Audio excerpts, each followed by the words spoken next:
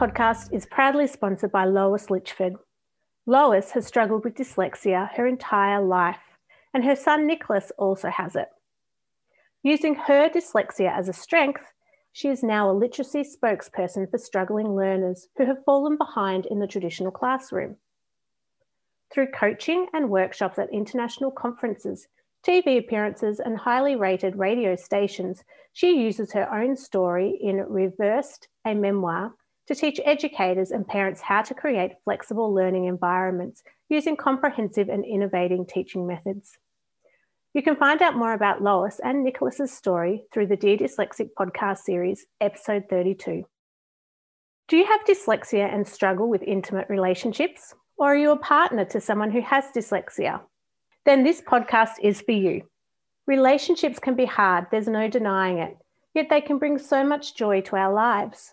Those of us who have dyslexia, we can sometimes struggle when we're in an intimate relationship to express ourselves, our needs, and our wants. And that's where Jane Kirsten comes in. Jane is a therapist who has worked with individuals, couples, and families who live with learning disabilities and difficulties. Jane has children who are dyslexic and was married to a dyslexic as well. Jane began her journey in professional counselling in 1994. Jane is also the co-author of a book with Lynn Beresford on adult dyslexia. I hope you enjoy this thought-provoking interview with Jane. Thank you so much for coming on the show today, Jane. It's great to see you again. Hi, thanks for having me. It's exciting, really good. So for those of you that are listening today, Jane was on our recent Mental Health and Thriving series, and we were talking about some of the challenges that dyslexic people can have in intimate relationships. And so this podcast today is an extension of our conversation that we had. So Jane, for our listeners, could you just introduce yourself and give a little bit of a background for those who missed out on the live video? Yes, absolutely. And I guess from my accent, you know that I'm a Kiwi from New Zealand. So I've been working in private counselling and psychotherapy practice here for 20 plus years. Maybe going into my 22nd year next year, and I specialise in adults with dyslexia and other learning difficulties and giftedness, and of course twice exceptional people, 2E they're called, which is gifted and with a learning difference. I do a lot of workshops here. I speak nationally at conferences and run workshops on a method I created for better communication for couples and families or friends with dyslexia. I used to work with children, but now I'm focusing more on adults and families, mainly because there's just so little out there for them. And like most human services practitioners, I ended up studying what I suffered myself. I grew up in a family with a step family with autism and dyslexia in the mix, and it wasn't really understood back then. We've only really had this condition approved as a condition in New Zealand since 2007. My aunt was dyslexic too, and she's now passed away, and really the family struggled. And I watched the struggle and the lack of understanding, and the parents caused, without knowing it, just so much hurt, and especially through the school process. Thinking dyslexia wasn't really a thing, it wasn't identified, and it's still gone on to have a lot of ramifications in the family today, and of course the children now are sort of adults, and there's a mixture of autism and dyslexia still. So generally we're getting it better known around New Zealand around what these issues are. I was married to a dyslexic man for 21 years, and I'm not now, and that was challenging because I could see the struggle, although I didn't understand it for some time. And in the end, unfortunately, things didn't work out for us. There's a lot of trauma in the mix, and our two sons are, our eldest is very gifted and slightly dyslexic. The other is gifted and very auditorily dyslexic. And he really struggled through school with a lot of anxiety and depression. But by the time when he was 2, I knew he was dyslexic. I could tell. So he's had a lot of interventions and help. But family life was chaotic, and communication breakdowns were really difficult. And I'm a very words person. And my husband wasn't. So lots of difficulty, and being a curious mind, I wanted to understand why. So when I went and studied my master's, I knew I wanted to study dyslexia, and I wanted to know what was trauma, what was childhood history, what was dyslexia. And so I studied dyslexia and intimate relationships, and that was a really fascinating piece of work. There's a published article out now about it. We've also co-authored with another author a book, which is hopefully going into an ebook on Amazon shortly. And I'm writing another now on my research and my clinical experience. So that's really the background to what I do and who I am. Thank you. It's such a great summary and really fascinating to hear that it's been generational for you and what's driven you to work in this space. When you said there were lots of challenges in your family, like your bigger family, but then your immediate family, what were some of those difficulties that that was part of your family dynamic? I have to say the main problem was an awareness and understanding. And in my research, that came out tops as a need for help and what helps. And really knowing what dyslexia is, they didn't know that. And what autism is, there was some sort of understanding. My father was actually a high school teacher, but back then they didn't know about it. So, the hurt that came off that with the expectations to perform academically was profound for some of the members of the family. And then that whole history of childhood not being understood and pressure and not being supported, leading to anxiety and depression and things like that. So it's been a real, I kind of feel around everything that I'm doing, I'm kind of super excited really about the impact of that into the family. And I'm very thankful to my late father and his wife, who's still alive, for funding that master's research. They did end up quite open to it and learning about it. So, lots of different hurts, but mainly that one. That was very kind of your late father and your his wife to help fund. It's amazing what our families do for us when we've got a passion. Yeah, my family has been extremely supportive of the foundation and the work that I'm doing. I think particularly because we've got my dad and my brother and my nephew are all dyslexic. Yeah, so much needs it. And that support needs to happen right across the lifespan, so the researchers are finding. And, not just with children in school. So why do you think that's been, that the focus has just been in school and intervention, and it's only, in the last, would you say 20 or 10 years that there's been more work around supporting adults? Yeah, I just think that it predominated in the field because of neuroscience researchers who were mainly looking at reading and writing and things like that. And we now know that actually dyslexia affects so much more than that. So I guess because it's seen as a language educational issue, there's been so many myths around it that's been where the focus has been. And in many ways, good, because we really do need the right interventions and help, like structured literacy, etc.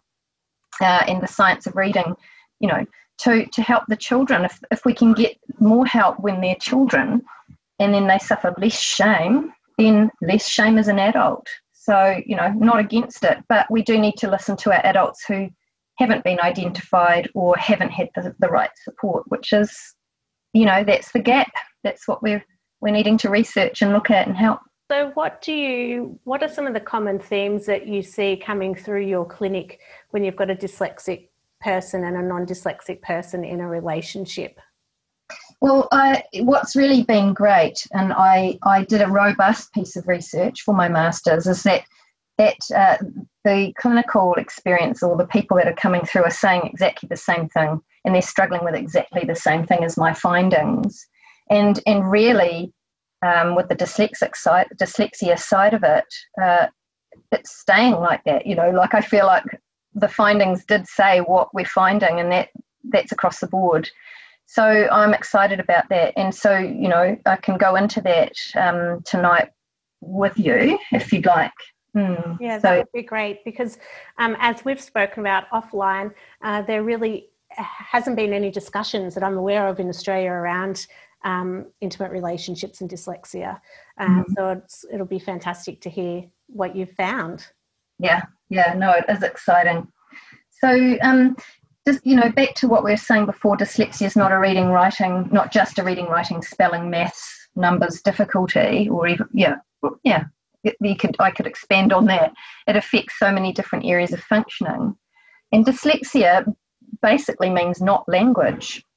So dyslexia means not language. So it's to do with a language difficulty or difference, which we're now saying more widely. And it's sort of like an easy way, I suppose, one way of describing it is it's an issue with the sequencing of letters and words and sentences. But we know through cognitive assessments now that it affects working memory and processing speed, which usually someone with dyslexia is quite low in those proficiencies, we call them, and yet they have a very, very high other abilities. So it's important to know that. And so if we're looking at working memory, well, that's going to affect memory within the household. If we're looking at processing speed and it's lower than some others, that's going to affect communication. And just to sort of talk about couples for a minute, because, I remember sitting in a peer supervision group with this woman who was a very high couples practitioner, high up over here, and she said, all couples struggle with that, as I was describing my work with dyslexics. And I said, yes, but, so she's right. All couples have issues with communication, emotional regulation, getting nowhere in an argument, having different temperaments, issues there, or histories that collide. I always say that intimate relationship is like a stage upon which we act out our childhood hurts. And it's a phenomenon, but it's actually true of every couple I've worked with. But you see, that's normal for all couples. But when there's dyslexia in the mix, it's much harder. And so, yes, dyslexic couples or couples living with dyslexia will have similar issues, but dealing with them is much harder because dyslexic individuals are much more vulnerable and their environment will maximise or minimise that vulnerability. And so we have to understand what is it about the dyslexia that's causing some things that make it much harder. The comment that the counsellor said, well, that's all couples, because that's what I tend to get feedback from. Well, everyone just does that. Yeah. It's, why are you so different? And so how do you raise that awareness in people, whether it's in a couple or a family or friends or in a workplace, where it's actually, yes, we do all have these similarities in how we behave, but it's actually a lot harder. Like, how do we increase that awareness? And especially for an intimate partner who may just say, well, that's just everyone, so you're just whinging for no reason. Yeah, but that's just like saying of children in the classroom, oh, well, all children are like that. So you have no reason to have anything harder or more focus on you because all kids can be like that. And it's like the statement, everybody's gifted. I personally don't agree with that. We can measure giftedness. So, no, it's not. So I tend to just get in and dialogue about it and say, well, actually it's not. And here's the things that are sitting in behind it that make that much harder. Yeah. I think that's probably the easiest way to answer your question. And what I won't sidetrack us with giftedness, but so what are some of the key challenges? I know when we talked on our Facebook Live, you touched on communication. Yes. Last week. So what are the key challenges that people with dyslexia struggle with when they're in that an intimate relationship? Yes, so in my research, and I like coming back to evidence-based research because it's centred in the scientific, it's had its peer review. So I'll kind of talk about it as my research, which might be helpful to listeners. But the first thing I found was that dyslexia impacted communication, and it impacted it in the following ways. So, and this is specifically straight off the findings. Difficulty with accessing words. So this is the dyslexic partner's struggle. Accessing words. So this is around vocabulary and getting that word in the brain and getting the right word, if you like, for what they're trying to say. It affected ordering words, so putting the words together to make sense. It affected speed of communicating, which the dyslexic person often takes longer. And the other person sort of moved on. It's like husband, wife say, sitting on the couch, and she's been busy going, la, la, la, la, you know, because women have monologue a lot more words a day than men, and la, la, la, la, la, and she's talking away, and he's intensely listening, trying to keep up. And then she asks him a question, and he's sitting there sort of looking at her, and all this period of time goes by, and she's like, well, come on, answer me. And he's about to answer her, but he's still getting the words together in his mind. Or it could be, and this is not gender specific, you know, and she's frustrated, she's moved on, he's still trying to explain where his thinking's at, and that breaks communication. Information processing, information being discussed. So like, let's say a couple's they have friends over for dinner, and this is common, and I hear this is common, and sitting around the table, 5 or 6 friends, they're all talking about a topic, and the dyslexic person sitting at the table trying to keep up with the information coming in, it's new to them, and they don't say anything, they're just sort of quiet, and then the talking goes on into a different subject, and suddenly the person with dyslexia has gone, and they've got their words to say, and they interject and say their thoughts, but the other group's gone on, and then they're looking at them funny, and they feel so, that's where you have these shame triggers. And in the end, it's not uncommon for someone with dyslexia to just go quiet and shut down and not really connect in. Have you noticed that they'll change the topic to something they know? Yep, they do, because that's the randomly change the topic. Yeah, because that's the information that's in their head, and that makes sense. And it's very hard to take in incoming information at the speed. I mean, we could get into neuroscience here, but at the speed that it's coming. So that actually is a real point with something I call talking act, which I'll come to in a minute. But one of the other things that it affects is clarity around arguments, like in remembering what happened in the argument. So you tend to get circular arguments, and the dyslexia, everybody can have that, but the dyslexic side of it is not remembering and going back round a topic, trying to recall, you know, and then the partner's bringing it back in, and they're trying to recall and they can't recall, and it ends up arguing about the same thing and the same thing. So that came out in the research, and all of this disrupts the flow of communication. And partners often think their dyslexic partner isn't listening. I actually think they're really working hard to listen. I observe that in the counselling room. It's just that they're taking stuff in a lot more slowly, and I'm generalising here, every dyslexic's different. Another thing that happens within the communication is saying something that they didn't mean, and that's often to do with phonological processing. Like one of my couples, I was staying there for the weekend and observing them, which was a real treat because they weren't in the city I live in, and they were in the kitchen, and he said they were cooking, and I was watching, and he said, "Could you please pass me that potato?" And she says, "Oh, sure," and she hands him a potato, and he just lit right off in anger because he said, "I said tomato." And she said, "No, you didn't. You said potato." And he said, "No, I did not. I said tomato." And he's really angry, which I'll talk about next. And of course, tomato, potato, phonologically, it's a similar thing. And you really think you've said that word, even though the other person swears black and blue you didn't. But in your head, you're sure you said it. That's right. Yeah. And I'm sitting there and I went, "No, you didn't. You said potato." And the angst from that, just massive argument, you know. The other thing is perceptions, again linked to that, believing you said something you didn't, or believing you actually said something when you didn't actually say something. And these all affected my couples. And body language for a visual dyslexic can be difficult. You know, that's one of the main forms of communication is body language, and a visual dyslexic may not notice their partner is getting upset or getting angry or struggling with something.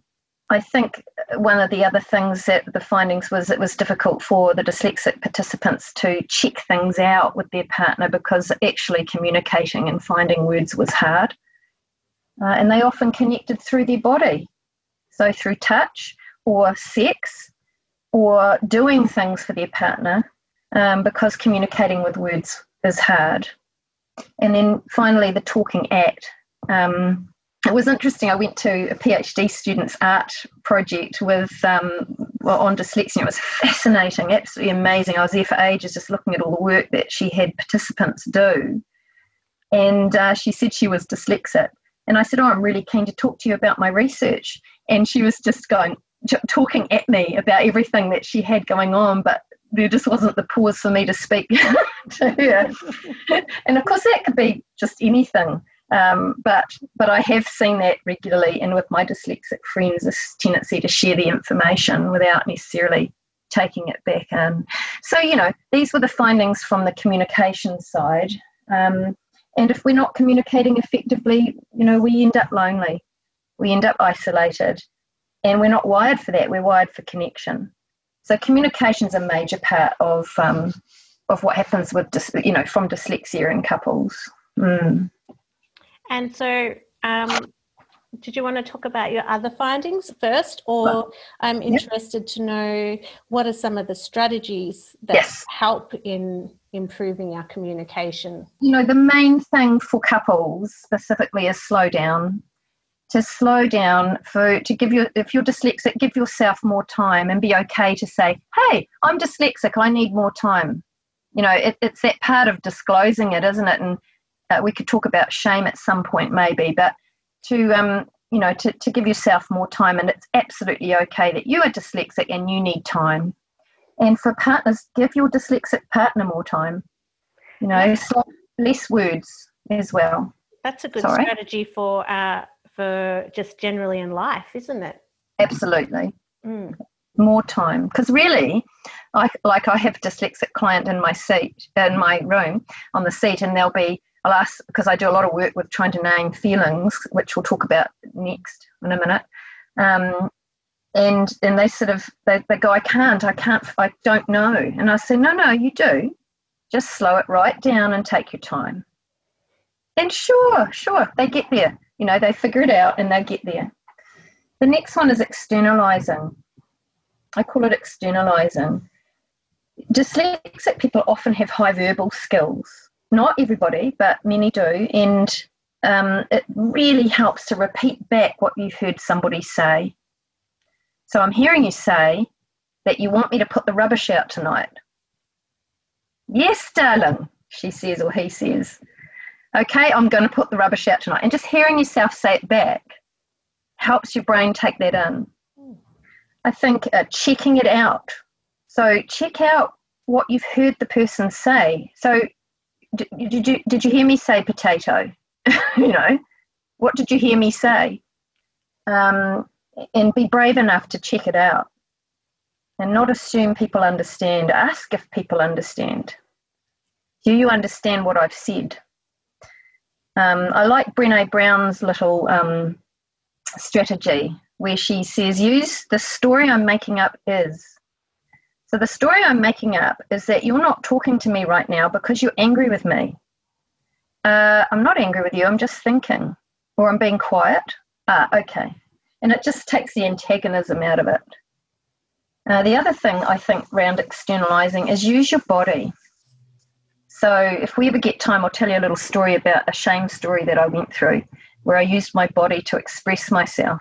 But it's about, walk around, act it out, be an actress or an actor to explain what you're thinking. And I think that's two strategies. Another one, partially it's externalizing, is use paper.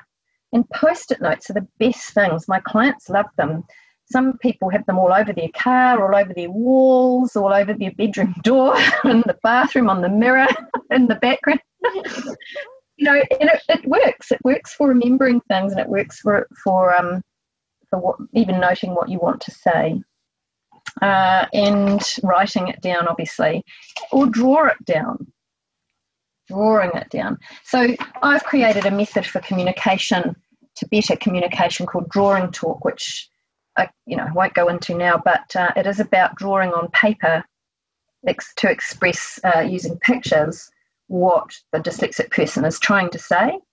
It helps them be understood, and it slows their partner who's not dyslexic down so they don't rush ahead. So that's sort of some strategies for you. I'm going to practice some of those. Great. It's not all about me, everyone. It's not all about me. No, that's right. How do we work as a partner? as partners, isn't it? Mm. And so what were, there were 4 areas that your research found? Yeah, so the next area, and I was excited about this because not a lot of research linked dyslexia to executive functioning. It certainly did with ADHD, but my participants were all not psychologically tested, cognitively assessed for having dyslexia in a diagnostic test, and ruled out other things like ADHD. And I found that executive functioning was affected by dyslexia in relationships. And so it can affect ordering, planning, sequencing, timekeeping, certainly housework. Some dyslexic people leave piles on the floor in the house and just move them around. They sort of know where their things are, but they pile them. Or have a floor drobe, which partners often get the dyslexic sleeping away from the door so that the clothes are on that side of the bed that nobody can see on the floor. Things like emptying the dishwasher and putting cups and plate drawers, or, you know, pots and cupboards and things like that was common. Even emptying putting laundry in the laundry basket seemed to be difficult for some people. Definitely remembering to turn lights off and bathroom heaters off. My son the other night, again, how many times have I said, left the bathroom heater and the light on? And, you know, he and it's like putting the right stuff in the recycling bin. You know, end up with McDonald's wrappers in the recycling bin, not the rubbish bin, things like that. It's just so hard for him to remember. Things like remembering to pick the kids up from school on time, or remembering birthdays and wedding anniversaries, you know, around dates. So that all came out in the research, and strategies for that. There's so much really, but just a few. Again, things like post-it notes on the wall by the light switch or by rubbish bins, reminding you of what you need to do. I think writing things on a whiteboard is fantastic. And mind maps for ordering or planning at work or at university, and reminders in your phone really help. And I'll tell you a story about one of my clients who lets me speak about this. His wife was really struggling with him not communicating and contacting her just at least once during the day. She really needed that because there was a disconnect between them, and he could never remember to do it. And so it was really affecting them, just that little simple thing. So what I came up with, I said, well, I've got an idea. Let's get one of those rubber kind of plastic wristbands that you can get cheaply at Kmart or whatever, and wear that. And every time you look at it, I want you to ping it hard against your skin. And when you do that, I want you to text her. And he started doing this, where he'd look at the band, ping it, and text her. And that was resolving it. And it didn't take long for him to then remember to text her without the wristband. But it was just that visual reminder, tactile reminder, physical reminder, and then he did it. And I think for a while he was texting ping, ping, ping to her, because a lot of dyslexics don't like texting. But that really worked, you know, these little things. So, but here's the secret. It needs to go into a rut. You need to do it again and again and again and again and again till it's in a rut into long-term memory. And really that's simple little strategies, but you know, there's more we could talk about. Oh, one of the things, if you're at work and you have your desk a certain way, have your desk at home exactly the same way. You have baskets at your desk at work, have the same baskets at your desk at home, so you don't get confused. That's great. I love that. Yeah. So that was a floor drobe. I have a floor drobe. The rest of the house is perfectly clean and tidy, but I have a floor drobe in my bedroom. And I'm not ashamed to say it. That's awesome. At least you know where the stuff is.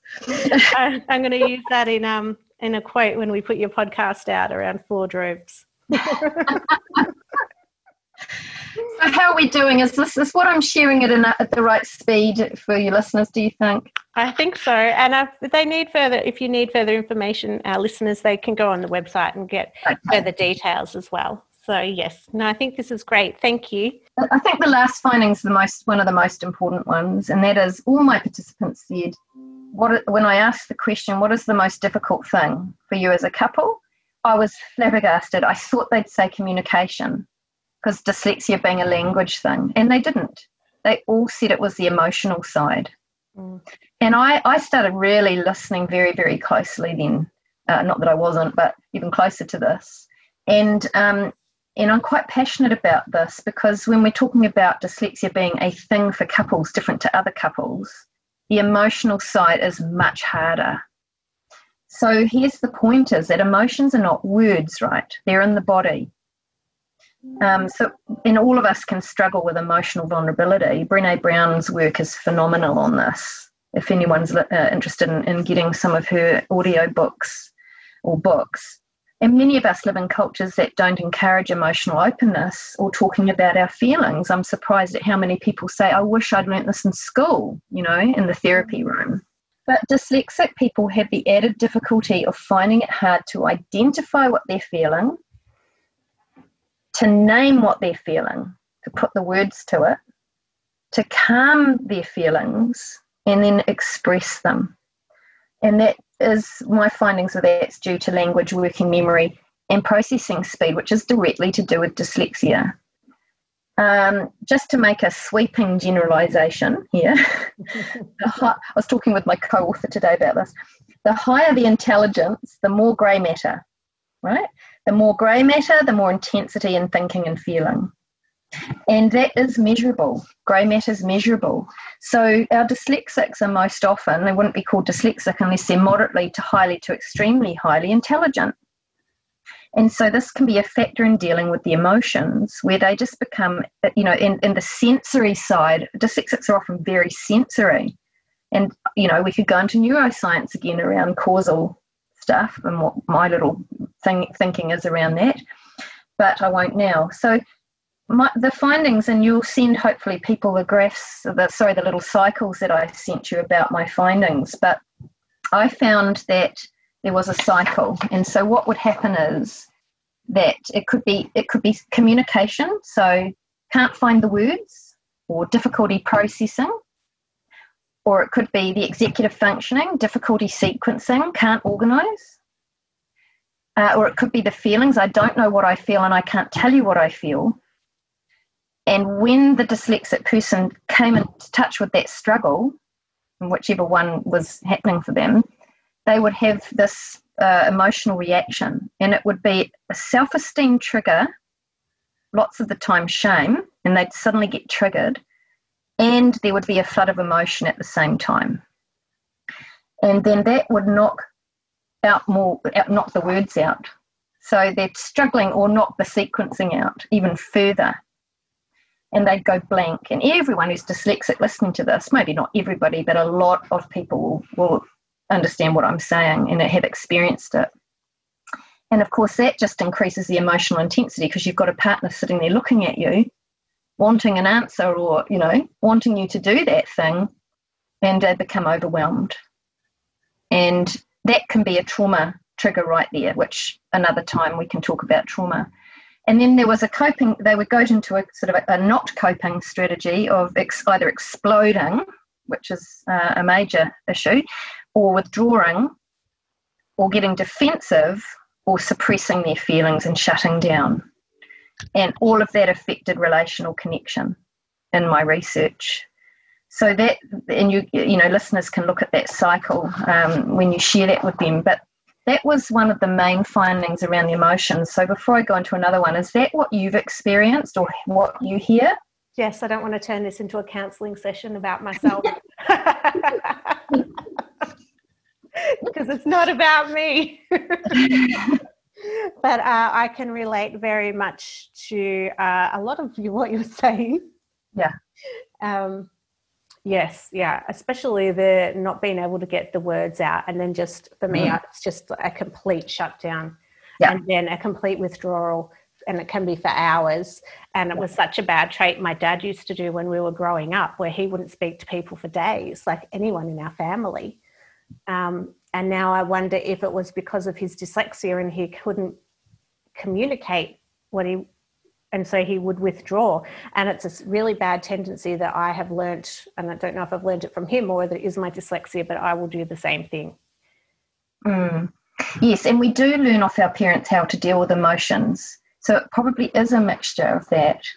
And children don't emotionally regulate themselves. They need parents to do that growing up until they can. But you're right. And you know, see my point there that I was making earlier about, yes, all couples, you know, we can all struggle emotionally, but can you see how the dyslexia is the key that triggers off that cycle? And you see, if we're say in counselling, or we're in a intimate relationship, you know, it is the dyslexia. It's sitting underneath it, because if you didn't struggle to find the words, it wouldn't be the trigger. So it's so important to understand this in the dyslexia world. And I think that's helpful for all of our listeners who are dyslexic to go, hang on, well, for me, what I'm going to try and practice now is, hang on, this is my dyslexia reacting. I need to take a minute and try to put the non-dyslexic side into the equation. But I think it makes me feel like it makes me feel a bit better knowing that this is my dyslexia reacting. And so then learning how to then manage that reaction. Yes. Maybe that could be our next podcast. How do you manage that reaction so that you don't blow up, or you don't withdraw and internalize it all, or storm out the house for the whole day? Yeah. And I'll touch on that briefly at the end, because I think that would be helpful. I think there's something else I want to share around the emotions too, because some listeners will be going, well, I don't feel like that.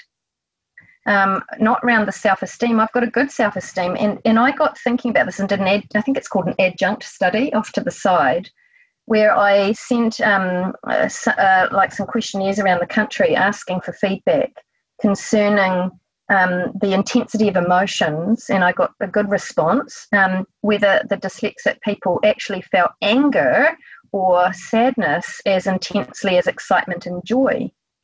And I asked a lot of other questions as well. And and did they have a low self-esteem? Did they think that? And then their partners also added that in just to check that they were in touch with what they were really meaning. And it came back saying that they did generally feel the same level of intensity. And so that made me realise that it's not just self-esteem in the cycle that affects some of this response, because some people were saying they had a massive emotional response and shut down under pressure, like my cycle says, but they had a good self-esteem. So then I produced the other cycle, which I've sent to you, that you can pass on, and that starts with the person getting in touch with the difficulty, like the other cycle, you know, where they actually can't name something, or can't get the word, or can't sequence, or something like that. And actually, they just go under pressure and overload from trying to get the word out. And it's not necessarily a self-esteem thing. They're overloaded, and the overloading brings an overwhelm. And the overwhelm is a flood of emotion. And then we have the same thing, going blank, can't process, that increases emotional intensity, going into a not coping strategy of exploding, withdrawing, defensive, or suppressing of feelings, and then that affects relational connection. And I think those two emotional findings are really important and distinct. Yeah. Well, it makes me feel a bit better, and it helps explain my dad. I think after reading one of your research papers, it helped explain a bit more about my dad growing up. But having this conversation helps me understand, you know, those long drawn out days of withdrawal, why that might have been. And it was always a trait I really didn't want to take into relationships as an adult. But and maybe partly it is because of my dyslexia and I don't know how to respond. And I'm always very open with my listeners in that I've had therapy for a very long time, since early adulthood, really. But speaking to you, I think, there's still a lot of work to be done. Sounds like you've done really well, actually. You know, that's brave to be in therapy a while and to do that work. You know, there's a lot of people really scared of therapy, and actually We don't bite. We really love people and just want to help. And it can be just such a good area of learning to open up and share what you're feeling. Just in terms of suppression or withdrawal, I was amazed. All my dyslexic participants in my research told me that they all got in their cars and drove away when they were upset. and every single one of them. And I'm sitting there with my mouth open like, what?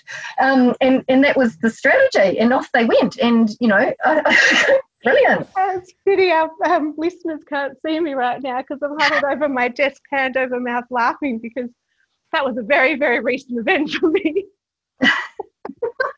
Yeah. Yeah. I'm 100% with your participants. The best thing to do is hop in the car and drive away. Yeah. And look, I say, go you know. But if you're in a trauma trigger, you don't want to be doing that if you're about to have a panic attack. So that's a problem. Get in the car by all means. Maybe don't drive off. But, you know, the partners didn't understand it. So, or some did. But, you know, actually let them go. And this is back to, you know, when I talk about simple strategies in a minute, just briefly, that's one of them, you know, to understand the need to exit. You know, but really it's important to go away in your car by all means, but come back and talk about it with your partner. Yeah, that's the next bit to practice more of. Yeah. But I think I liked the other day when you talked in our Facebook Live around having that seat or a space where you can go to and just kind of decompress. Yes. And I aim to purchase a space, a seat or something that I can say, this is my... Yeah.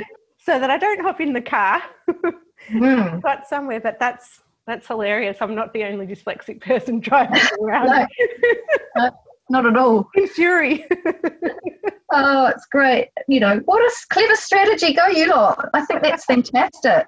I really, I think it's so important to note that exiting, and part of me wants to get in and just teach you all about something called the pain paradox right now, about how to handle pain, but I don't think we necessarily have time for that, but we could come back to that at some other time when we talk about trauma. But I think with feelings, it's important to learn, I call it going surfing, and it's to learn to get in touch with what you're feeling, let yourself feel it, and eventually name it. So I have sent you a little handout called Building Emotional Health, which I suddenly put together, just came into my mind early this morning, called APPLE, because I was trying to think about how can we help people sort of learn this and remember it. And again, it's a word I know, but you know, I can't remember what they call them when you use the first letter of a word for the point. Sorry, I should know this. Can't think of it right now at this time of night. I can't remember either. But it's a picture, and I've got APPLE, and it's about following the process to handle these feelings. So the first thing is to be aware that you're actually feeling something, that you've triggered or you're feeling something. And the only way you're going to know is listening to your body. So building an awareness in your body. I spend a lot of time with my clients listening to, okay, where are you feeling that right now? Okay, it's in the pit of my stomach. And it's travelling up and it's in my chest. And we often can then put anxiety to it or anger to it. And I'll share a wee story about how I worked with this with one of my clients who lets me talk about him when I finish this list. But so A is for awareness. P, pause, and then calm. You know, we forget to hit the pause button and just stop. And then use calming strategies, which I've sent you a list of ones that I use to calm yourself down. That's like pause by getting in the car, you know, and calming down. It takes about 20 to 30 minutes for a feeling to shift. So you need to be in the shitty chair, I think I called it, or in the car for 20 to 30 minutes. For trauma triggers, it can be up to an hour. Okay, and we need to separate those two, or at least know that they're a bit different. The next P in APPLE is put words to feelings. To name what you're feeling, and that's the hard part. So I've sent you the feelings wheel. I went and tried to find the author of it, and there's all these different people saying it's all these different authors. So I gave up, and I can't reference it. However, it's a very helpful tool around trying to figure out what feeling it is and put it to the feeling in your body. L is to link it then. Once you're calmed down, where is this coming from? Oh, it's my inner child who's really enraged because my partner didn't validate what I needed, and I'm peed off and I'm off and I'm angry. And it's my inner child who that happened because my mother did it to me, and then working it through. And then E is for express. It's important to learn to say what you're feeling and why, and ask for support. Because if you don't express what you're feeling, people can't support you. And you can't be objective about your feelings if you don't name them and express them. So that's apple, very simply. And on there I've got an apple a day keeps explosions away. So if you can... I love that. I'd love to circulate some of your images through our community, if that's all right. Yeah, sure. So apple is a strategy, obviously exiting we've talked about, grounding strategies which I've sent you. Breathing is on there, the importance of breathing and mindfulness, that's the latest thing around calming our emotions. And, if people haven't already, go and do a mindfulness course. But breathing and paying attention to the body and the breath and the feelings. Physical grounding is great. In the middle of lockdown, I actually found lockdown, I still find it quite hard. We've just come out of lockdown again in Auckland here. In the first lockdown, my son and I were up in the night just trying to calm ourselves down a bit because I don't like feeling trapped because of my past trauma. And we were walking around with our feet in the grass, just letting our physical energy out into the ground, and same as putting your feet in the sea. It just, walking around in these rubber shoes that we wear, not helpful for getting those electrons out. Decompression, a quiet place. One of my clients calls it cocooning, gets into bed under the covers, which is great. Just don't stay there longer than 20, 30 minutes. Okay. And, of course, what I said about going surfing. So we could talk more about that. But here's a little story about my client who was explaining, we were working to try and isolate how he was feeling in his body because he was actually violent to his wife and children, and he would just explode and throw things. He's a gifted dyslexic man. And and women, by the way, this is not gender specific, women do this too. So if I'm leaning towards more men, sometimes that's because a lot more men identify with dyslexia. But anyway, we worked with him in his body, and he described it like this pressure coming out down into his head and into his brain. And no one can see me doing this, so I'll try and use words to describe it. And it would go tighter and tighter and tighter and tighter into his brain. And he was describing it with his hands as it went down into the size of a tennis ball, and his fists clenched like this. And he was feeling real rage. And it would go down, and this is all went back to his childhood at school and his parents. And it would go into this tennis ball-sized fist in his head. And this is how he was feeling. And then it would just suddenly just go boom and explode. And he could picture all the bits just bursting out of this ball and explosion. And so what we did was we started to identify when it was starting. And when it started in his head, that's when he would exit, before it got to the tennis ball size and then exploded. Today, that person very rarely explodes it to his family. Wow. And he exits and calms himself down really well now. He can put words to his feelings enough that he can sit with his wife and children, because they're dyslexic, some of them, and say what he's feeling, and they can talk it through well with each other. And he was really violent at times. So, listening to the body and getting the words to it and calming it, like the apple that I've explained. Mm. And you gave that family a whole new lease on life. Yeah, I'm really proud of them. That's amazing, because you don't always hear positive outcomes. So, such important work that you're doing. And I really hope that we can have you on a couple of shows to talk about trauma and shame. I think there's such important topics that haven't been raised in Australia. And we haven't had the opportunity to talk about these type of challenges before. So I really am so appreciative, and it makes me think how much more therapy I probably need, and possibly that I should fix my floor You might need some help with that. That's okay. Someone to just help you, guide you with where to put it. Well, the rest of it, you make sure everything's perfect outside the bedroom, but the bedroom, and since I've been a teenager, it's always been the same. Yeah, my friend who's dyslexic says that. She says, I'm not letting you come and see my room. That's okay, darling. But, we can all be a bit messy anyway. But but I think that's my point in this talk. And I hope listeners can see and you can see what the point I'm making around couples is that dyslexia has a distinct difference. There are reasons why dyslexics and couples struggle. And it isn't just normal couple stuff. Yes, it can lead to normal couple stuff, but there's other things going on, and we need to understand that to help them.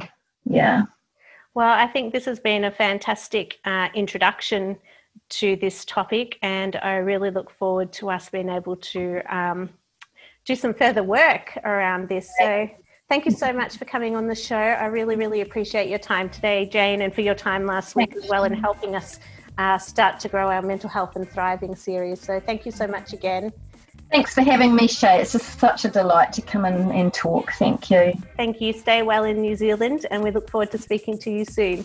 Thanks. You too. Stay well in Melbourne. Thinking of you. To find out more about Jane and all her wonderful work, head to deardyslexic.com. You can also find additional resources on dyslexia and relationships and dyslexia and mental health through our Mental Health and Thriving series and on our resource page. If you haven't done so already, make sure you've signed up to our mailing list so you can keep up to date with everything we're doing at the Foundation. Sign up at deardyslexic.com. And don't forget, if there is anything at all you've heard today that was distressing, you can contact the Dear Dyslexic Foundation's helpline on 1-800-589-667 or Beyond Blue on 1300 22 4636. And there's also Lifeline that you can contact on 13 11 14. Thanks for listening, and bye for now.